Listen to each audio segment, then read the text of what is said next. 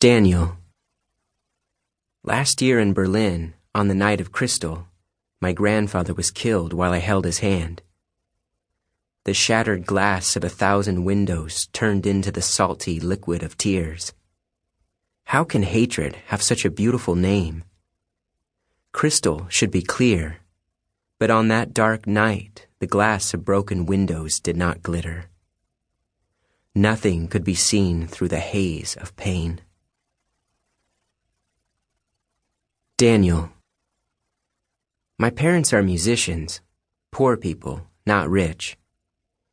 They had only enough money for one ticket to flee Germany, where Jewish families like ours are disappearing during nights of crushed glass. My parents chose to save me instead of saving themselves. So now, here I am, alone, on a German ship stranded in Havana Harbor, halfway around the huge world. Thousands of other Jewish refugees stand all around me on the deck of the ship, waiting for refuge. Daniel. First the ship sailed to New York and then Canada, but we were turned away at every harbor. If Cuba does not allow us to land, will we be sent back to Germany's shattered nights?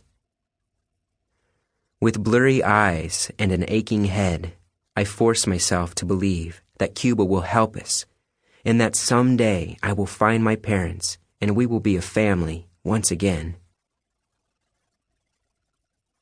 Paloma. One more ship waits in the harbor. One ship among so many, all filled with sad strangers, waiting for permission to land here in Cuba. Our island must seem like such a peaceful resting place on the way to safety.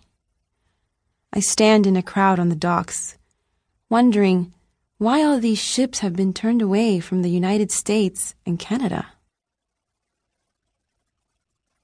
Daniel.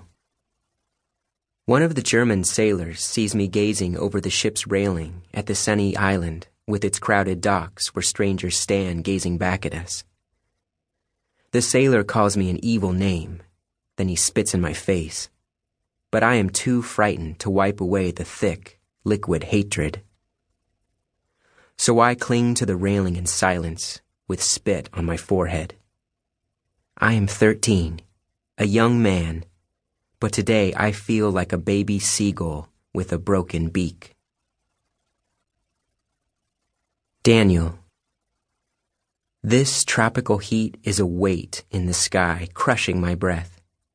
But I will not remove my winter coat or my fur hat or the itchy wool scarf my mother knitted, or the gloves my father gave me to keep my hands warm so that we could all play music together someday in the golden land called New York.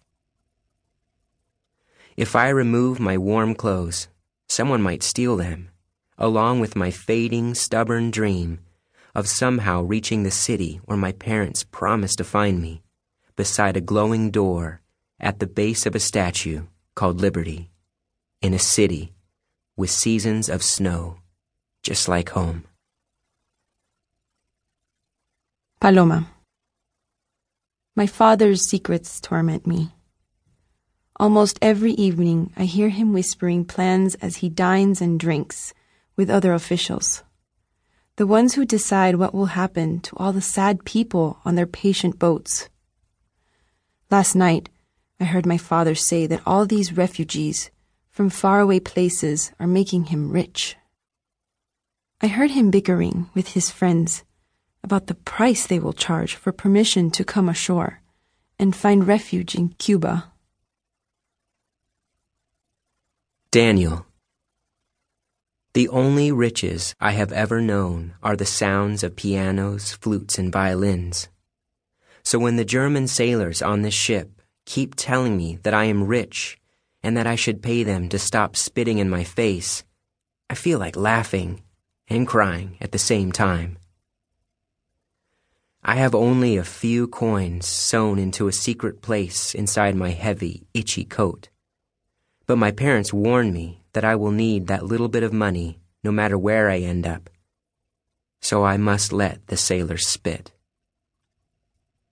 I keep telling myself that if I ever reach New York or any other safe place, I will look back on this day of heat and humiliation, and none of it will matter, as long as I'm free to play music and to believe that I still have a family somewhere.